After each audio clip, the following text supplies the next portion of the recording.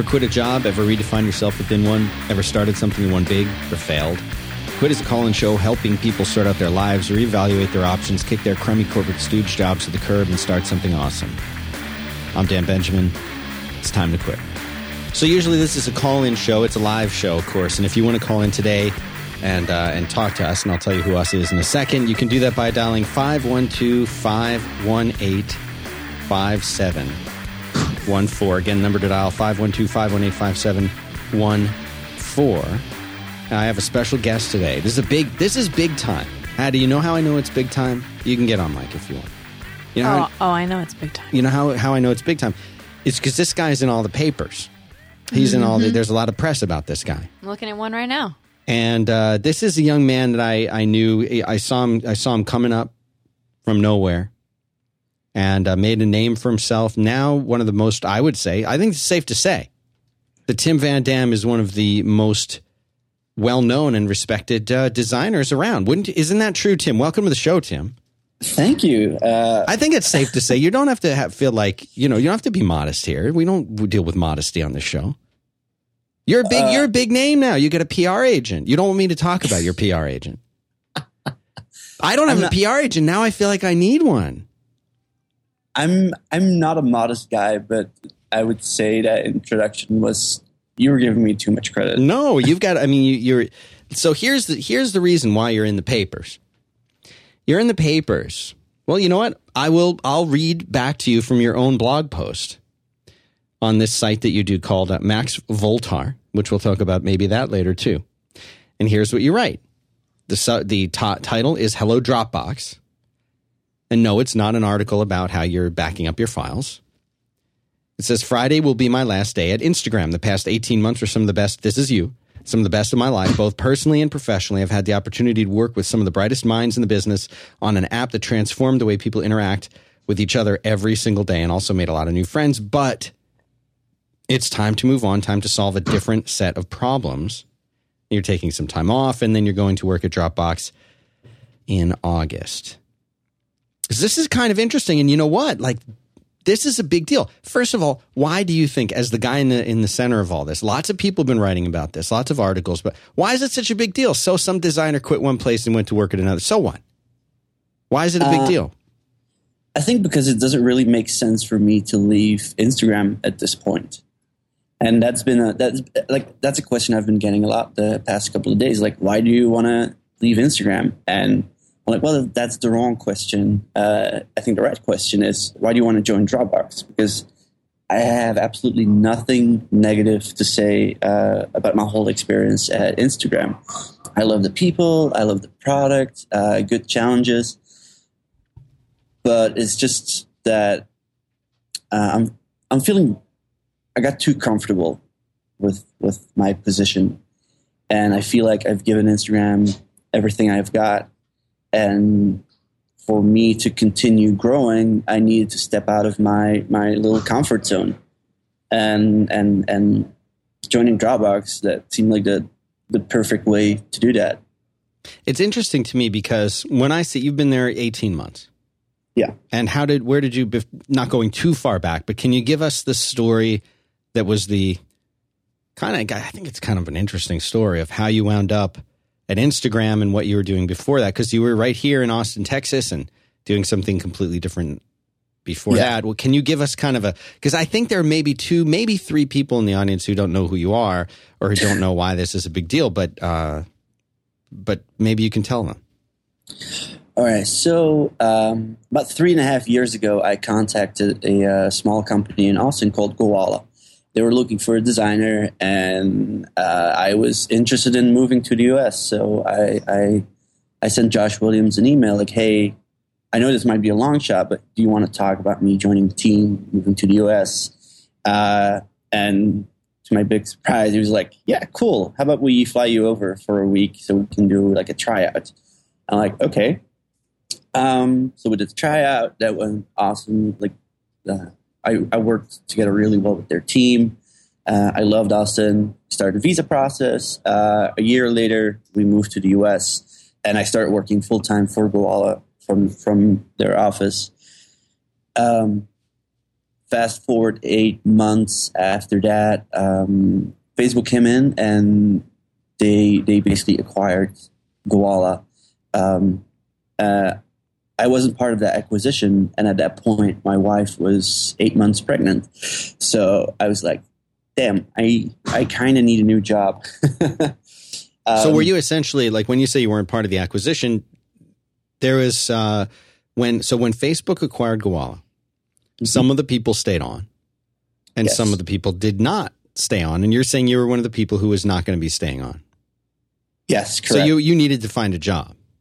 Yes, and fast. So I sent a direct message on Twitter to Kevin Systrom from Instagram. And then 2 phone calls later and an online contract signing, I was working for Instagram all of a sudden. So boom, there you are. Instagram.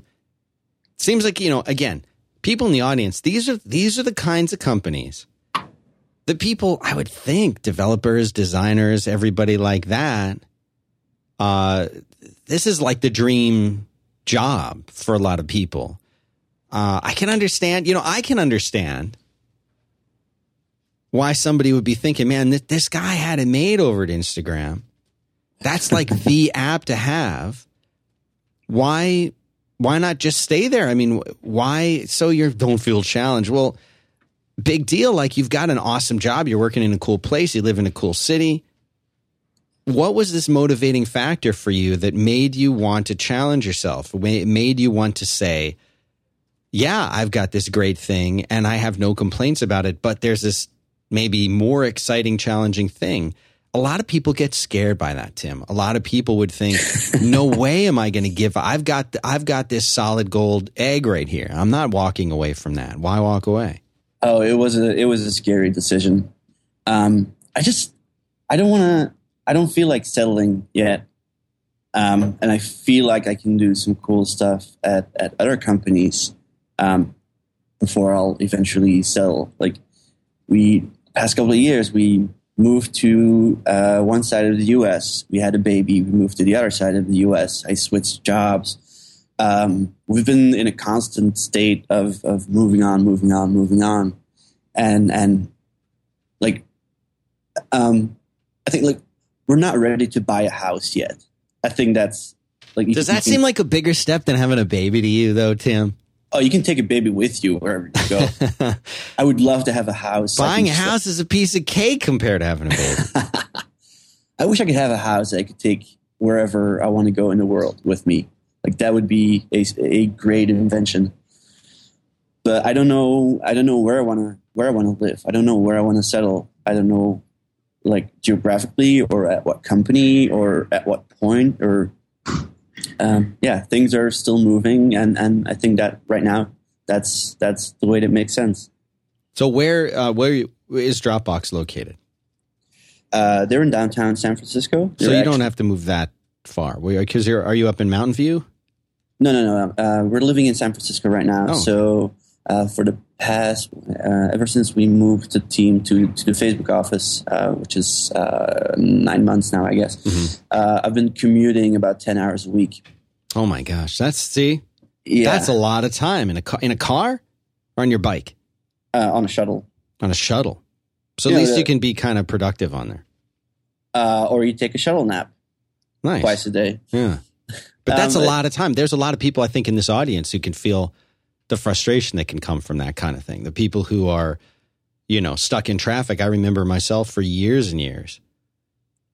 Yeah. Being in a car and listening to crappy, this is before the days of podcasting, listening to crappy radio and being stuck in a car for, a 30, 45-minute commute each way. And that'll take a toll on you. Facebook tries to make it as pleasant as possible. Like, their luxury private shuttles with Wi-Fi on it, nice leather seats. Like, you can read, or you can read a book, or you can work, or you can take a nap, whatever. So that was never. It's not a big deal at the end, because in the morning it gives you 45 minutes to an hour to change from family mode to work mode, and in the evening you do the opposite thing. So by the time I got home in the evening, I was fully prepared to, like, start my second half of the day with my wife and daughter. Mm-hmm. I mean, that transition is something Merlin Mann has talked about on Back to Work too, where, you know, even if it's just that drive in a car, or even if it's, you know, if it's a 15 or 20 minute walk, you know, it's something that helps you transition. And that's something else. Before you did all of this stuff, you were doing your own design stuff. You were an independent kind of freelance designer, a little company. Wasn't it Made by Elephant? That was you? Yeah, correct. That was my little one-man freelance company. Yeah.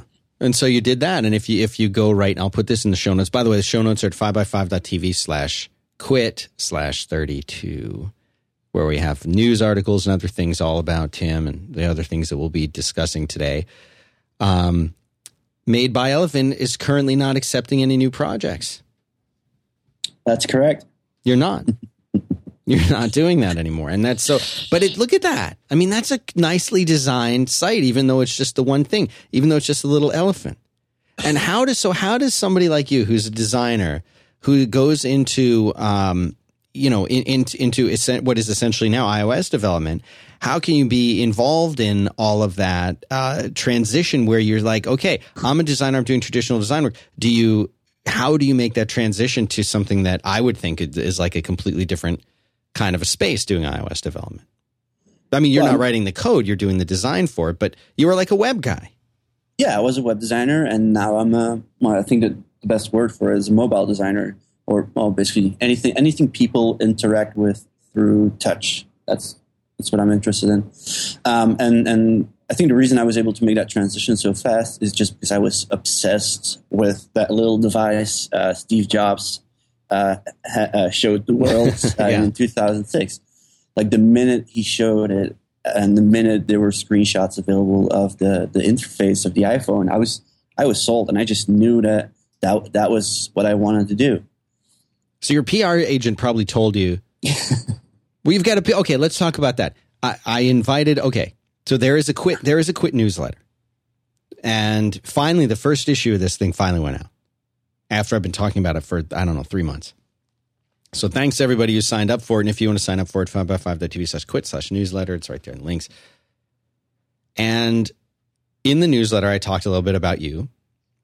And I said, I've invited him to the show. He hasn't responded yet. Maybe he will. Then the next day you responded to me and you said, I have to talk about this. This is what I know you don't want me to talk. He says, I have a PR agent now. And I thought at first you were just, pulling my leg. I said, okay, well, I think I actually said to you, if you don't come on the show and talk to me about this, then I will consider it to be a declaration of war. And you reply, I have a PR agent, which I thought was like, like a chess move or something. But in fact, you actually do. And then I get an introduction email from you and the PR person, and apparently they approved it. How is it that you know that you need a PR person?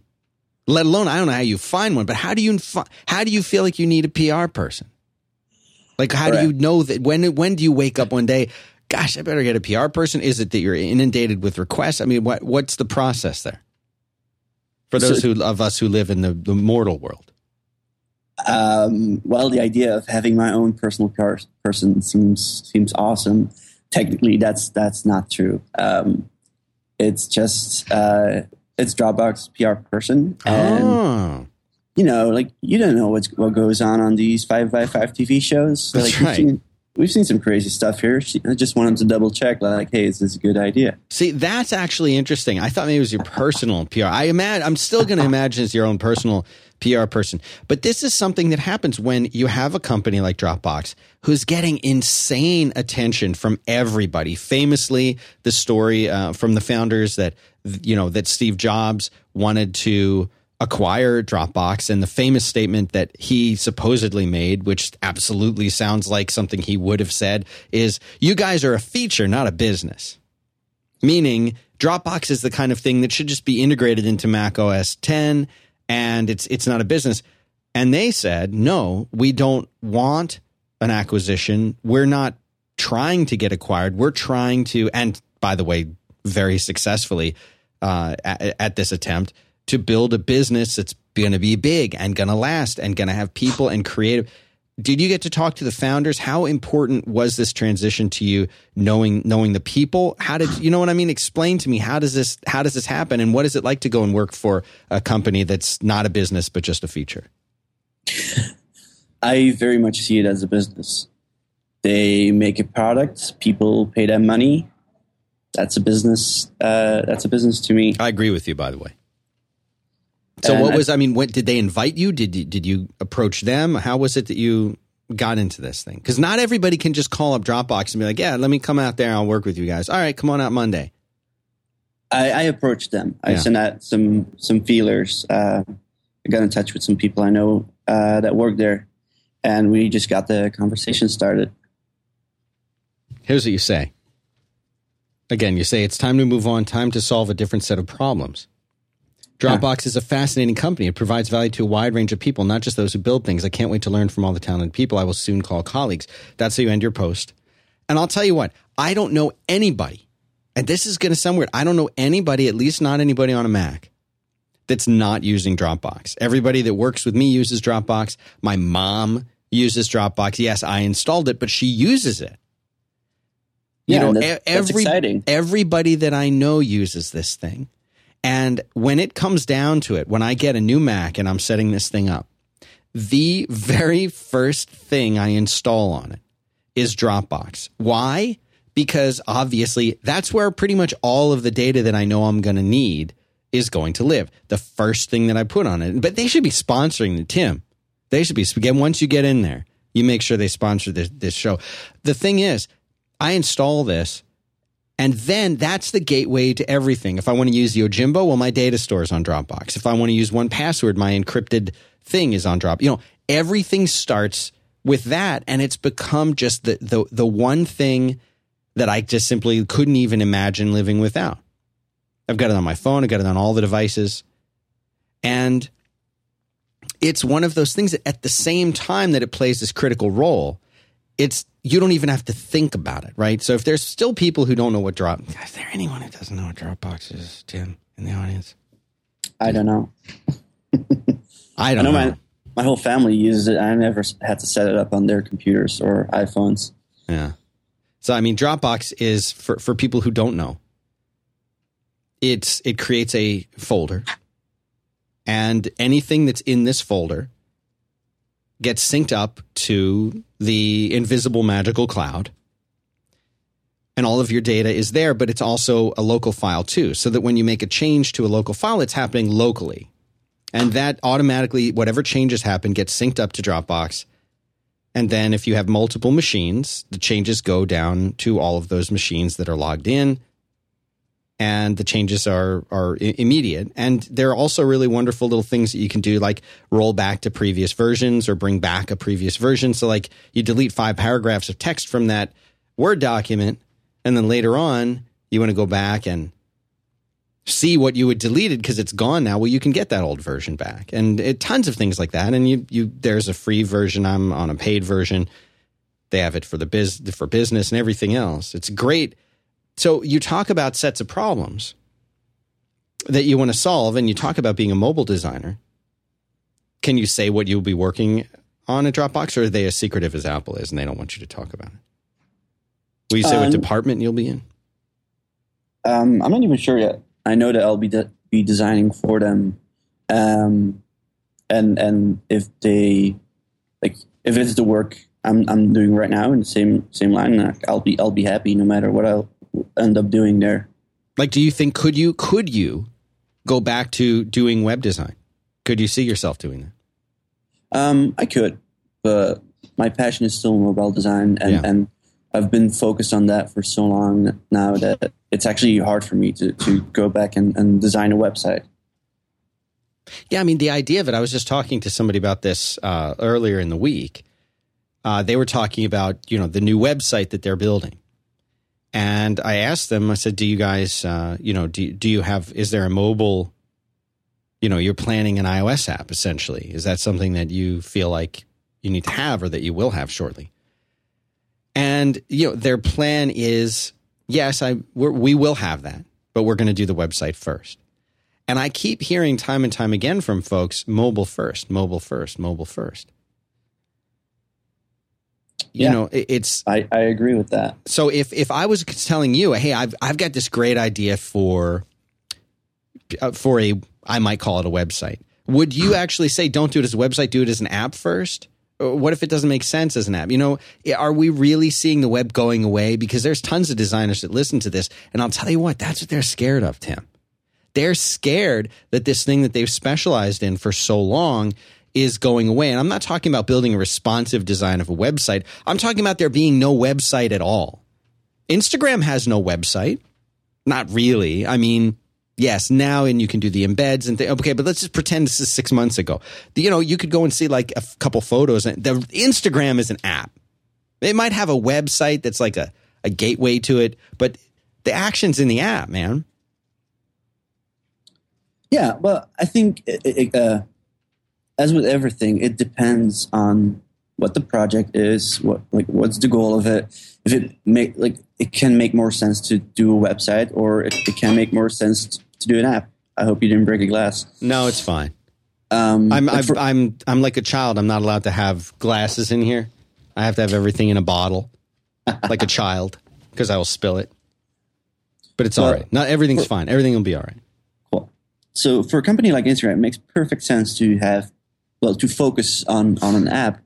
And the added benefit of that is you need to think like you're working for a platform with a lot of restrictions, screen size, like the amount of buttons you can put on a screen. And that pushes you to build whatever you want to build as simple as possible and basically cut all the features that you want but you don't need. And if you use that as a starting point for, let's say you want to make a website next, then you end up with a product that's just a lot more solid and a lot easier to use, a lot easier to explain to people, to sell to people. So I'm definitely, like, again, it depends. I don't think you need to have a native app unless it makes sense. A responsive website will do as well. But it will pay off if you start on mobile. So another thing that you, I think, became known for was well, let's just say you're kind of an opinionated guy. Is that true? I mean, is that safe to say when it comes to things like design, when it comes to things like sharing your opinion, being vocal about your opinions? Yeah, but the more experience I gain, the more I realize how wrong I was. Oh, excuse me. Tell me about this, because this is something that I find to be very interesting. For so long, this is something that I think helped you get your name out there in a way. Tell me what you're talking about. Are you calming down a little bit in your old age? I don't think it's the age. It's just the fact that the minute I changed into this more calm person that thinks before he talks, that was the minute my daughter was born. That was really weird, actually. But I just learned to think first, and like you can have something to say about an app or a website or a service or a design, whatever. But I've learned to think about the people who made it. Like, they put time and sweat and all their passion in it. And you can't just go ahead and criticize it and point out everything that's wrong with it. Like, you got to respect them for doing the work. Building any product, like, no matter how simple it is, that's a lot of work. So you got to right, you can't just criticize that because there's people's time involved, right? Yeah, so what you do is you try to give good feedback. Feedback people can work with. Don't tell them it sucks. Tell them, hey, what do you think? Like, give them ideas of how to do it better, or just talk them through why they made certain decisions, because they had their own set of limitations. They had their own, maybe they had orders from higher up, or maybe some things just weren't in the product scope or whatever. Right. So you can't know everything about what happened behind the scenes. Right. Like the declaration of saying that XYZ is fail, that happens less and less now. But for so long, that was me. Yeah, that was me for the longest time. Yeah, there's no cancel button on this page. site is an epic fail. Like that was just what people would say. And it was terrible. And I think we've all been guilty of something like that from time to time. But it's really interesting to me to see kind of your trajectory. And I think one of the questions that I get asked a lot, and it's not necessarily in the context of, design as much as I've started this thing, and maybe the thing is a freelance career, or maybe it's a new job, or maybe it's this great business that I've built, or a web application that I've built, or a podcast that I've launched. And people will ask me, how do I get my name out there, or how do I get this product out there, or how do I get my service out there? And, you're at the point where people are writing an article about you because they're surprised that you're leaving Instagram, but how do they even know about you? Why is he leaving Instagram so soon? But who is he in the first place? How did it happen? What's your story? Like, how did you get to the point where people would care that you were leaving Instagram after only 18 months? I'm not sure. No, ever since I started in the web design, or just like the web world, I always try to be helpful to people, or just like if anyone would email me or ask me a question on Twitter, I would always send them a response that was honest, a response that showed that I cared about what they were, like the question they had. And I put time in that. And I think if you do that for a long, long time, like for years and years, people don't just know you, but they care about you, and they feel like they know who you are, what kind of person you are. So somehow along the way, you're saying helping people, it becomes the key to this. Yeah, it's interesting. It's interesting that you say that, because I can think of people who have helped me over the course of my career. I could not compile a list of that. It's too long. It would be too long. You'd be on the list. So many other people would be on the list of any. And this is the kind of thing that the things that you do, as long in the back of your mind, if you're thinking, I'll do that little extra thing, it might help somebody. Like, I still get emails from people for that, stupid image rotator thing that I wrote like 10 years ago for a HiveLogic, that you go to a page and every time you load the page, a different image shows up. This is the most basic, silly, stupid thing. But at the time, nobody else had done something like this and released it. It's such a not big deal, but there are still people who use this, and I'll still get emails from people thanking me for it, or for the encoder, for whatever. Thanks for making that. I definitely, as the representative of 5x5, see all of the amazing feedback that people get from doing these shows, that the hosts get from doing these shows.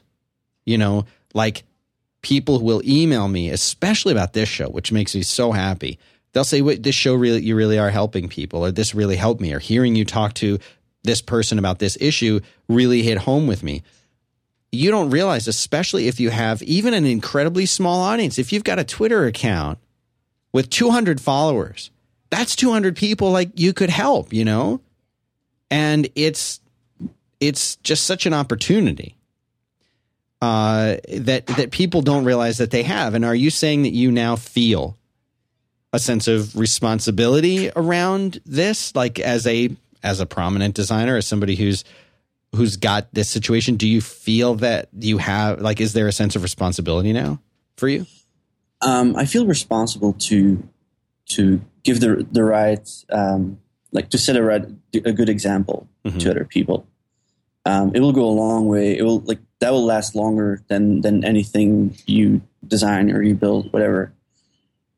If you teach people to care for others and to help out others, that's something that will continue for 10 or 20 years.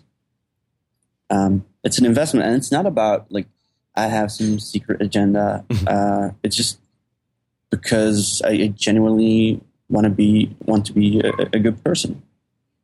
That's another interesting point. I definitely want to come back to that after. Let me do our sponsor, and then we'll come back to that one because that's an interesting motivation. This episode you're hearing, the one with Tim, is brought to you by Squarespace. They are an all-in-one platform. They make it really easy to make your own website. Free trial, 10% off. Go to squarespace.com, the offer code. Because, see, on this show, Tim, we talk about the corporate stooge, people who are stuck in a cube, the people who are waking up one morning saying, this is not my beautiful life. Stooge 7, the number 7 is the code. STOOGE 7. That's at squarespace.com. You're going to get 10% off. That's going to make this $8 a month. $8 a month. And you get their 24/7 support.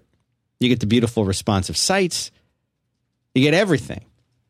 And you know what they have? I don't know if you know about this, Mr. Dropbox, but they have Dropbox integration. So, you know how there's these, I'm sure you know, in the image gallery stuff that they have on Dropbox. Mm-hmm. Well, you can set up your Squarespace account so that if you create an image gallery, this is all if you want, you connect this to Squarespace, and then any of the images that you throw into that image gallery on Dropbox will just show up as an image gallery in Squarespace on your website.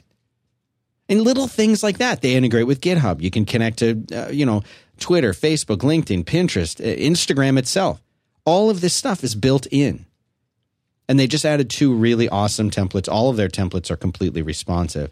Adirondack is my favorite one, and Momentum is another new one. I love these things. And you want to start selling stuff on your site? They got this built in with Commerce. They're paired with Stripe to handle the transactions. You just creating a product is just like making a page. Of course, you have to ship it to them, but they make that easy too because they'll do shipping, invoicing. They'll handle all of the stuff with figuring out postage and everything. It's all there. Everything is there. Squarespace.com. Stooge7 is the code to use. Please make them happy that they sponsored the show. Being a good person, Tim, what does that mean to you? Comes back to just helping out people, being honest. I don't know. It's just something. It's not a list of things you do. It's just something you like. It's how you are. So what's the why be a good person? Why is this a motivation for you? Is this come around when you had the baby? You realize that you're leaving a mark on the world?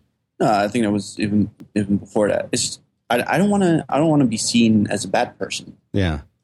I don't think I'm a bad person. Like I can talk some shit on Twitter. Mm-hmm. You might bleep that out. No, this show is explicit. It's fine. Cool. But that's not how I am. Like people always tell me when they meet me, like, "Oh, you're actually a nice person in real life." I'm like, "Wow." That's not what you want to hear, right? Wow, no. I thought you were a real jerk, and you're actually okay. Yeah, I'm like that's interesting because I had no idea that was how people thought of me. So that was interesting.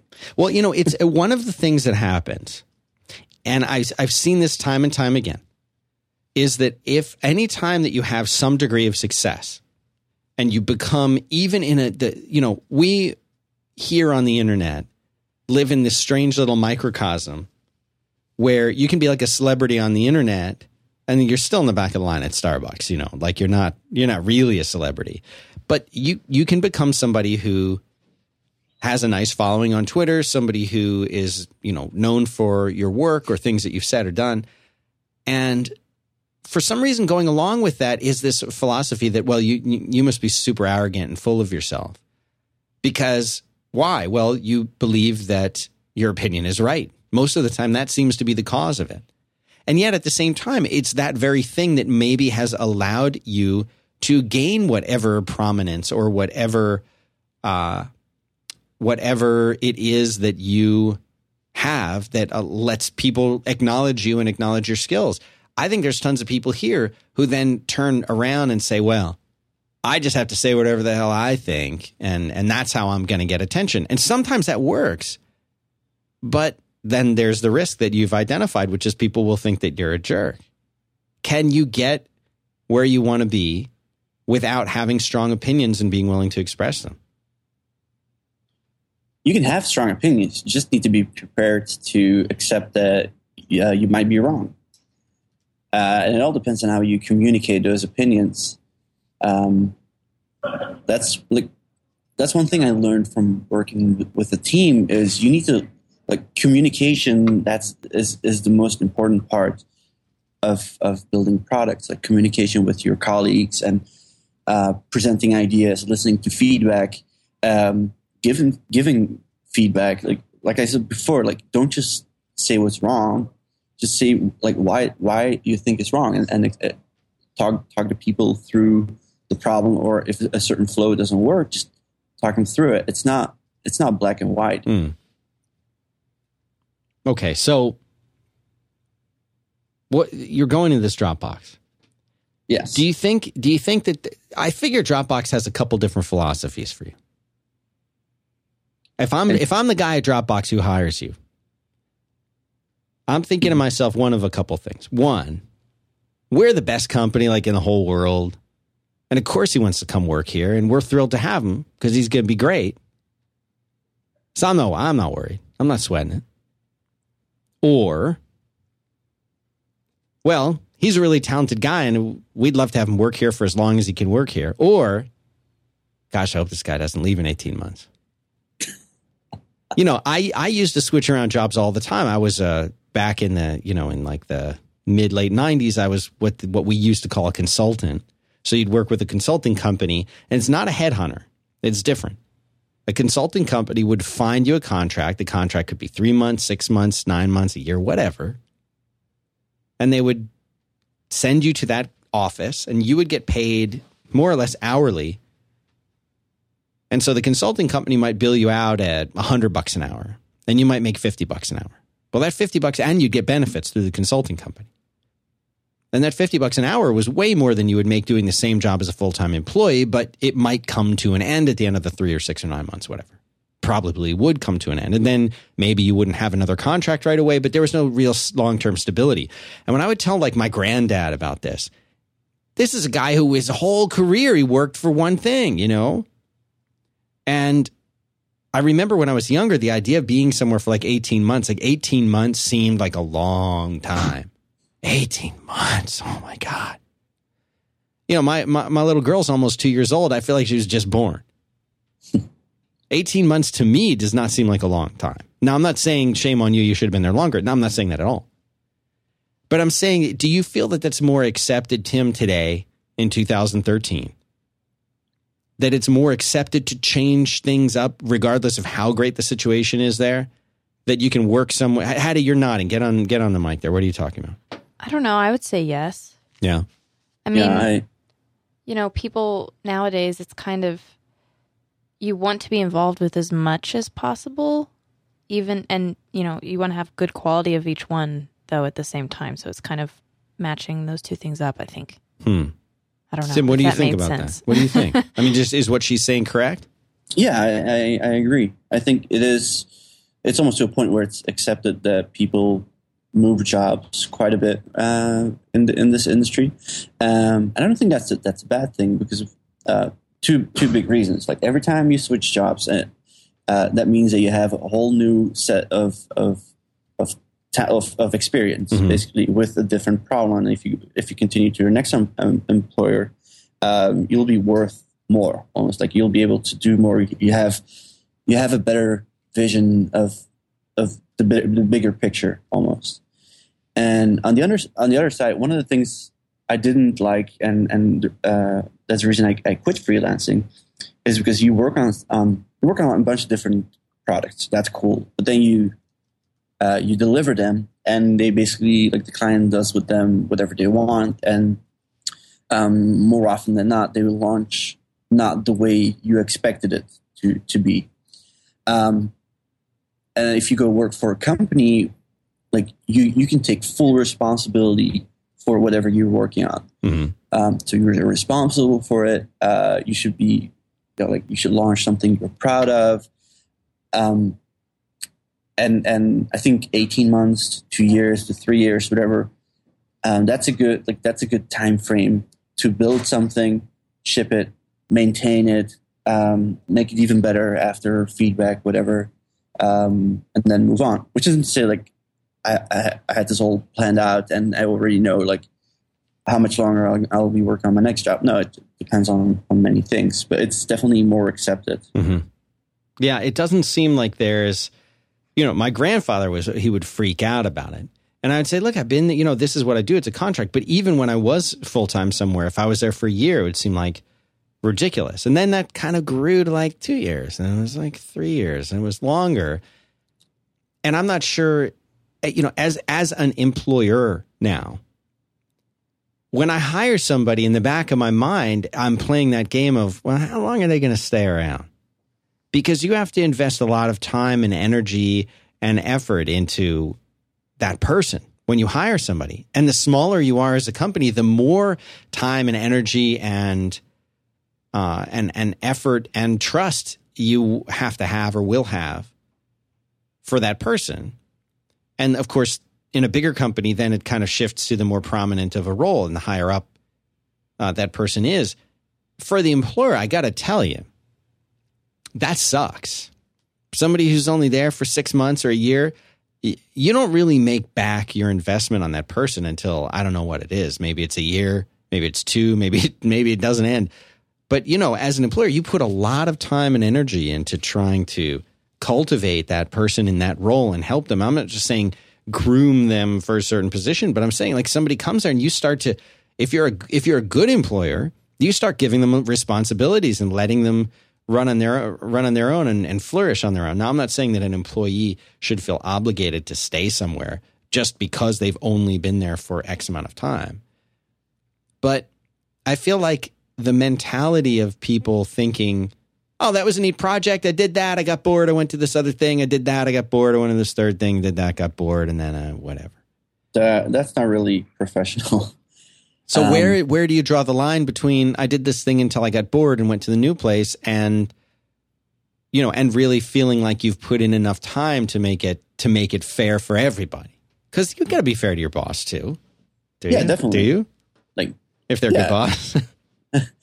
No, not just because they're your boss. They're probably like they gave you the opportunity to come work for them and make money. Yeah. And I think if someone leaves within like 6 months or a year, that means something went wrong in the hiring process, either from the point of the employer or from the point of the employee. Maybe, I don't know, that's interesting. But as an employee, you need to respect your employer and you need to do as good as a job as you can. Because like you said, like they invested in you. They went through the hassle of hiring you. And you should show respect. And if you really think after a while, like, this is not what I want to be doing, talk to them. Ask them about more opportunities. Ask them to get more responsibility, or maybe not. Like, I know people who don't care at all about responsibility. I know people who work a job that they'll be doing for the next 10 years. And they'll be doing the same thing for the next 10 years. And then they don't care. They're more than happy with that. Their lives are about the hours they have left in the day after work. Mm-hmm.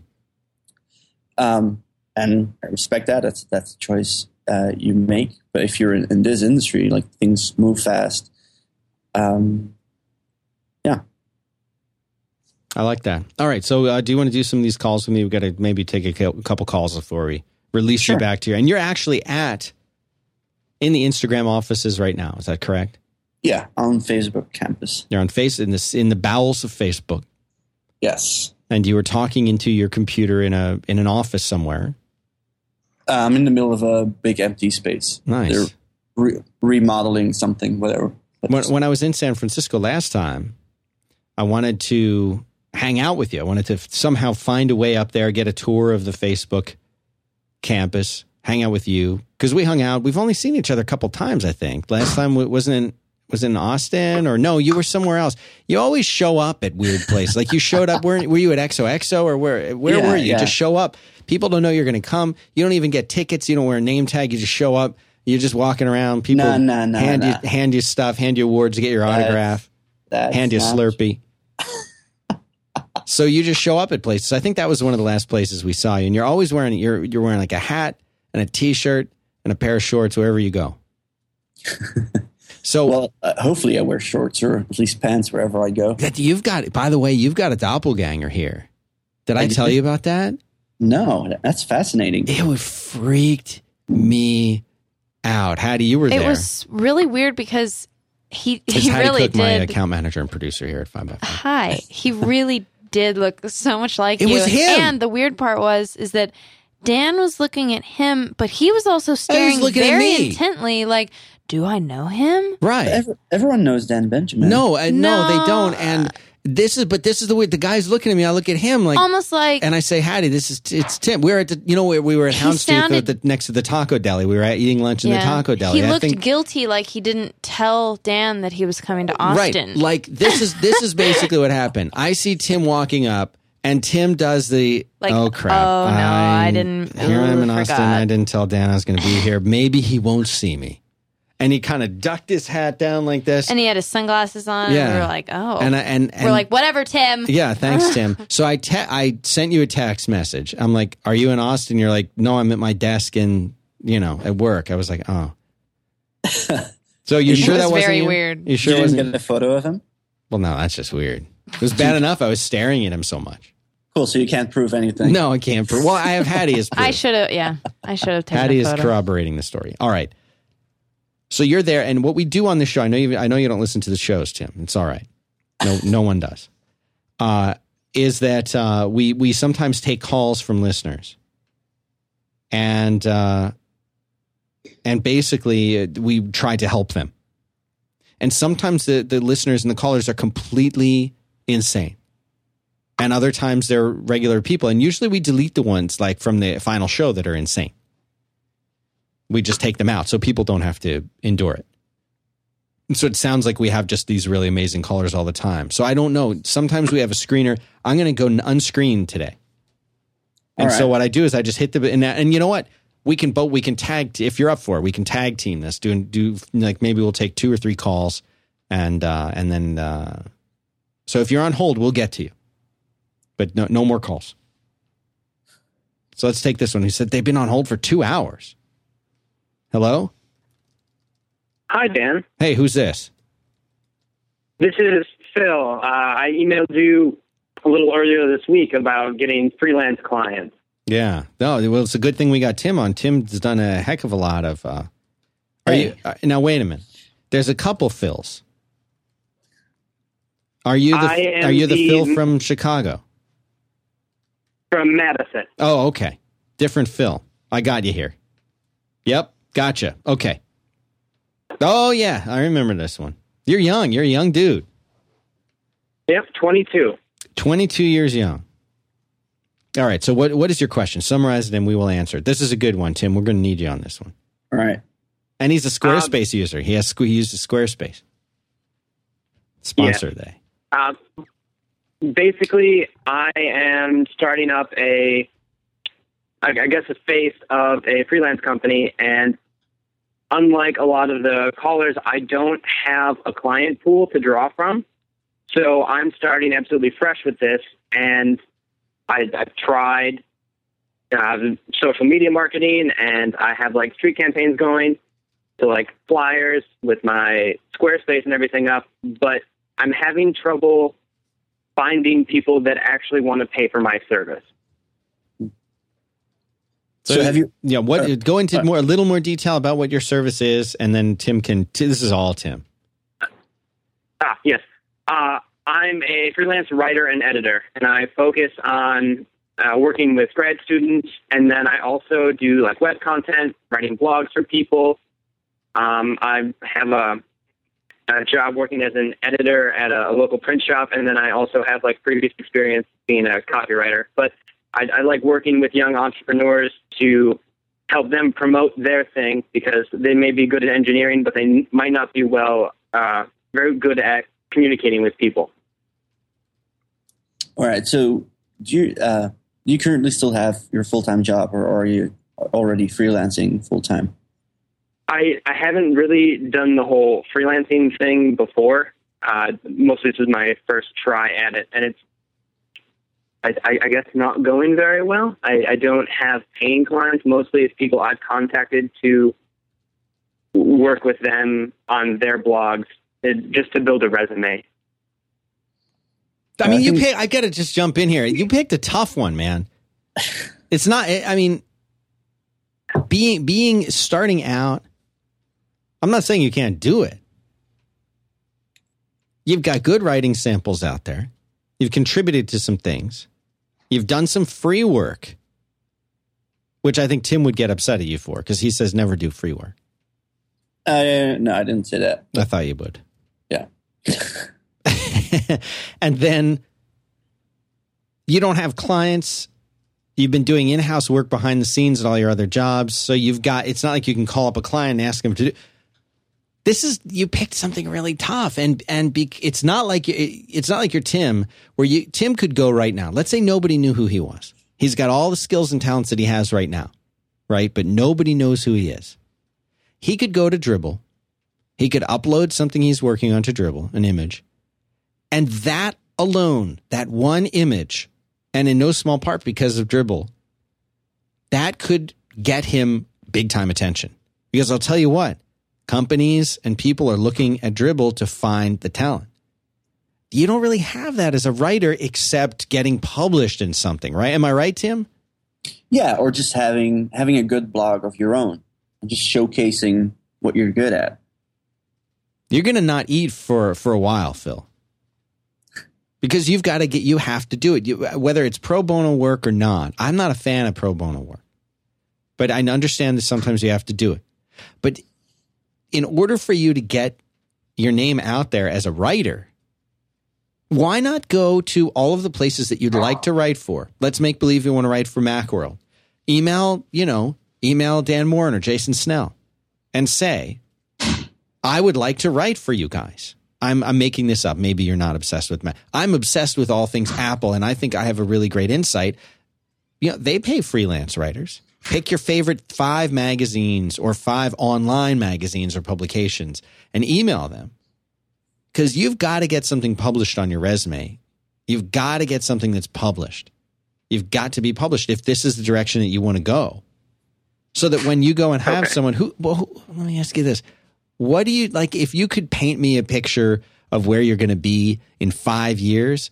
What does your day look like in 5 years? You don't have to go into too much detail. And this is more a question for you. Are you writing, the next great American novel? Are you writing an article a week for the LA Times? Are you a Macworld editor? Who are you? What are you? Are people hiring you to write for them for their advertising campaign? Like, I'm not even saying answer this now, but figure that out. Because it sounds to me, and tell me if I'm wrong, you don't kind of have that much of a plan right now. Not necessarily. I have an industry I would like to go into, but as to what exactly I plan to do in that industry, I'm not quite sure yet. Yeah, I mean, you kind of need a plan. Like, what are you doing for money right now? I'm actually working at an organization within the university at a print shop there. So you have a job it pays the bills and okay. But you have time on the evenings and weekends to do this freelance writing thing that you want to do. Exactly. That's great. That's a great opportunity. Yeah, you're doing it right by not having. I was afraid you were going to tell me like you don't have a job at all, and you're hoping to. But you're doing it right. You've got to figure out where you want to be and what you want your life to look like. And if it's that certain industry, go after everybody in that industry and be completely honest about it. Tim, tell me if you disagree. I fully agree. Yeah, to go and say, I am a writer. Here's my degree. I want to get into this business, and here's samples of my work. I would really like to write. You know what? I'll pick on the Apple, Macworld. Let's say you wanted to write for Macworld. Make a fake article. Or post an article on your own blog, the article you want to write. Your observations about iOS 7 and iconography in iOS 7. I'm just making this up. The new icons in iOS 7 are great. They're not bad like everyone's saying, and prove your point. And send that article to them and say, here's a sample of my writing. I think I have some things to say in your magazine that people might like. Do that with every single solitary publication in the industry that you want to go to. And if you're good, if you can write, you've got a degree. If you can write, one of those people will say, yeah, you know what? We'll pay you $50 to write an article. And you're not going to do it for the money. You're going to do it for getting published. And then the next time that you send out an email, you can say, yeah, my article was published in Macworld. They don't need to know that they only paid you $50 to do it or whatever. But now you've got something on your resume. You're a published author. And then you do 2 of them. Those both go on your resume. Then you do 10 of them. And now, guess what? You're doing what you want to be doing. But you have to grow like that. And it's going to take a lot of time. Unlike Tim, people aren't just going to come to you. Right. Tim has to beat them off with a stick. But it's not going to start that way. It may wind up being that way. But when you start out, you're going to have to do the work. You're going to have to go to them. You know, we have a lot of great advertisers and sponsors here on 5x5. We get a lot of great ones. That's because we have people working full time to find them and to keep them happy. You know, sometimes sponsors come to us, sure, but that's only step 1. The rest of it's a lot of hard work and a lot of time keeping them happy and doing the kind of shows that we hope are good. You're going to have to do that work, and the people who are going to pay you are those companies. So you're going to have to make them happy and do whatever you can to make them happy. So get out there and do it and keep your job until you're making money from this thing, okay? All right. All right. Thanks for the call. Good luck. Yeah, thank you very much. I don't know. I kind of have Tim, I have 2 categories. People I'm worried about and people I'm not worried about. I'm not worried about him because he has a job. Yeah, exactly. Most of the people who call this show say, well, I just quit and I don't have a job anymore, but I'm going to do this other thing. Oh, thank you. Yeah, we should send it. Somebody in, who was it? Didn't they email us? They made us these little name tags like you would get. Keith, someone was his or name? And you know how, like, if you went to, let's say, Tim, tonight, you're going to go to some, like, you know, like a dribble meetup and someone was handing out little name tags for you. They made up these name tags to say, hello, my name is blank, and you can write your name. And underneath it, there's 2 versions of it. One is blue. It says, Dan is not worried about me. And one is red. It says, Dan is worried about me. I'm not worried about this guy because he was smart enough to keep his job. Yeah. Yeah, I agree. He has the luxury of making money by day and then doing what he wants to do, like and just figuring out what he wants to do in the evening. It's a lot easier when you don't have kids, isn't it, Tim? Yeah, even with kids, you can make time. Like they go to bed pretty early. Some of them. Find us. All right. Do 2 more calls. Hi, you're on the air. Who's this? Hi, this is Ryan from California. Hey, Ryan. How are you? Good. Thanks for taking the call. Hey, Sure. I'm the guy who emailed you about the tattoos. I'm not calling about that, but just so you know, weigh in. Ryan, about the tattoos. Yeah. So anyway. Oh, the San Diego tattoo guy. That's me. I got you. All right. That's me. So anyway, I don't want to take you guys off the rails, but so at Other A, there are 2 ideas that you and Tim are talking about that I really liked. They really resonated with me. I left my job about a year ago and moved to another job that I'm really, really enjoying. And the 2 ideas that you guys are talking about that I just love are, one, the value of staying until the time is right, and then the other is the piece about helping other people. I knew that for me, the only way that I could get anybody around me to support moving towards a position I really wanted to do was if I got really good at what I was doing. And I had to stay, not only because at the time I loved the job, but I had to learn and get good at what I was doing. And the other way that I did that is anytime I had a chance to help somebody else in an area I was interested in, I always did it. And what ended up happening is I kind of became known as the guy who helped in that area. And that wasn't necessarily my position, but it helped get me some credibility. And I feel like if I tried to leave during a time where I didn't have that credibility, I just don't know if my chances would have been all that great. So I think both those videos are awesome. That's really cool. That's really good to hear. Yeah, I think it's, losing your job and bouncing back from that. It seems like there's this. A lot of the people that I know are people like Tim, people who are really great designers or developers. The Lone Star Ruby conference is going on right here in Austin right now. And they've got some amazing people speaking at this thing, and they've got some amazing people in the audience at this thing. And I used to have this joke when I would talk to Merlin on Back to Work. He would give some advice about, here's what you need to do. And I'd say, that's fine for Merlin. The implication being that he's some rock star that can just do what he wants. And I think that's the perception around people, in the Ruby on Rails community, Tim himself, that, these are people who could just walk in and, you know what, I felt like working at Dropbox, so I gave him a call and they set it up for me. Yeah, but you know how he got there? He didn't get there just by showing up one day. He got there by putting in the time, by doing the work, and by having the skills to do it and to make it work. You don't just decide one day, I'm going to be a well-known designer. I'm going to be a Rails rock star, whatever. I'm going to have a podcast network. No, you put in the time.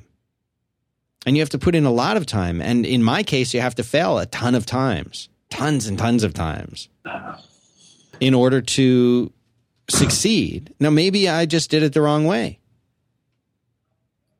It's, maybe I'm just stupid and I had to fail 1,000 times before I could succeed in any way once. But I think that's a common story. So if you're willing to go out there and put yourself out there and try these things, and it's not like you shouldn't be afraid to fail. Like, I'm always afraid to fail. But I'm also, maybe smart enough to know that I might. So if you're working hard to not fail, but you realize that, gosh, maybe I will, that's going to hopefully turn around and inspire you to do hard, to do better, and to do your best job. And that's all anybody can do, right? Yeah, absolutely. I think, my last thought is, I think sometimes we find ourselves in places working where we wish that other people were a little bit more supportive, but I find it more helpful for me, when I felt that way, I would just try and be that person who I wish there were more around. And I don't know, that was therapeutic in a way. I mean, why waste your time worrying about it if you could just become that person? If more people thought like that, then, I think we probably have more places to work that were just more supportive in general. Right. I think that's why it's important to know what you want to do and where you want to be going, because there will always be one person supporting you, and that's yourself. And if that's like the lowest level, if you're good with that, like, where you're going, that you trust the direction you're taking, that's great. Like, you're happy. And then if more people start supporting you, even better. Yeah, that's a great point. All right. Well, listen, thanks for the call. Good luck to you. All right. Thanks a lot. Thanks for taking the call, guys. Take Bye-bye. care. Bye. He's gone. We're going to do one more, Tim. You have time? Yeah. We're over. I told you 60 minutes. We're at 65. Yeah, I need to pee, but I can do one more. All right. We'll do one more fast one. All right. Hang on. Let me get them on here. Sometimes Safari is nice. Sometimes it's not nice. Now it's being nice. Hey, you're on the air. Hey, Dan. It's Tom, calling from the UK. I emailed you earlier on in the week. I don't know if you caught the email or not yet. Yeah, I actually got it this morning. How are you doing? Yeah, good. Thank you very much. Just want to say firstly, thanks for putting these shows out. They really do help, and enjoy listening to them every week. But no, I just wanted to, it's a bit silly now because you've had a guy talking about writing, but I'm also a writer, and was going to ask similar questions. The only difference being that I'm 6 years that guy's senior, and in slightly more need of a better paying job. So it's really kind of what you told the other guy, but in a fast track way. Mm-hmm. So what, really, are you fully gainfully employed now as a writer, or what? Well, no. What it is, as I said in my email, I'm a quantity surveyor, which is, I think you guys know it as a cost engineer, which is someone who basically works out how much buildings are going to cost, and it's a corpus stew's job. I can fluff it up as much as I like, but it's basically just a corpus stew's job in construction. But no, I started writing in my free time and doing it all the time, and people sort of read bits that I'd written and said, you've got a talent for this, why don't you sort of see what you can do? And I suppose that's what I've been doing, and it's, I've enjoyed it more than anything I've done before, but it's... No, you're the guy who's difficult. You're the one who was starting out you were going to do HTML and CSS, you're going to do JavaScript, then you were going to try Ruby. And I did that for a bit, and it was okay, and it was pretty good. But I was listening to some Back to Works things, and I think I heard Merlin say something like, "Look at what you've actually done successfully in the past 12 months." And all I could find, or what I saw, was the articles that I'd written in the last 12 months, just for my own personal benefit. were the things that people were saying, this is your strongest stuff, this is the best stuff. So I thought, well, I enjoy the HTML, but why should I follow up with that when I've got people saying that this stuff I'm doing is great?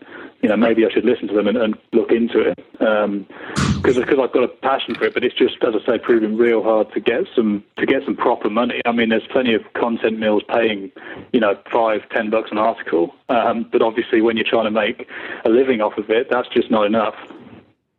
So what your goal then is, I'm looking at your email right now. You said that your goal is to I'm quoting you, raise my work to a standard that has clients coming to me for work as opposed to the other way around. I'm just not sure how to get there. Right, yeah. I mean, I'd like to be, a columnist, staff writer, something like that eventually. How long have you been in the process of kind of trying to transition to this? Is this something you just started, a month ago, a year ago? I've been writing a couple of years writing properly, but only in the past sort of few months really trying to seriously shop my work out there and try and get some paying customers, paying clients. Yeah, I mean, it's tough. And, what I like that you're talking about is that you're pursuing something that is something that you like. And I have a lot of respect for people who are able to identify that and then go after it. And it's funny, but you say I'd never really given it much thought, and admittedly, I'd heard that the terms writing and career are seldom seen in such close proximity. I know plenty of people who are writing, but most of the people that I know who are writers, they're not writing in the sense of journalism. They're not writing in the sense of writing something for a lot of people to read, especially not read for pleasure. They are generally technical writers. These are people who are writing software documentation. They're writing manuals for machinery. They're writing these inexplicably complicated documents to help people use complicated equipment or software or whatever. And those jobs pay fairly well, but they're no different than the corporate stooge job that you're already in, except you're writing instead of doing some kind of quantity surveying or cost engineering. I don't know which would suck your soul faster. But it's tough. My degree, look, I've got an English degree. I have a writing degree, and I never have done any I've been published, but I've never had a full-time job as a writer. Never.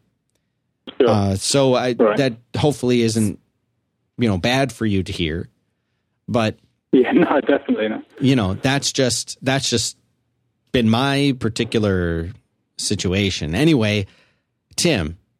Yes. What's this guy supposed to do? Because Tim's got to pee. Sorry, who says I didn't go too long? No, I think what you're doing is great, and like if you're ever at the point where you got enough cash to last you a couple of months, let's say you won't work for a couple of months, but you still have enough cash in the bank, and you have a list of people that are going to pay you to write, and if you have those two like safety nets, I think that's the point where you need to decide like, okay, what do I want to do with my life? If the answer to that is I want to start writing, like that's the point where you take the jump and you try it out. But it can take a long time to get to that point. I do like that you're keeping your corporate stooge job.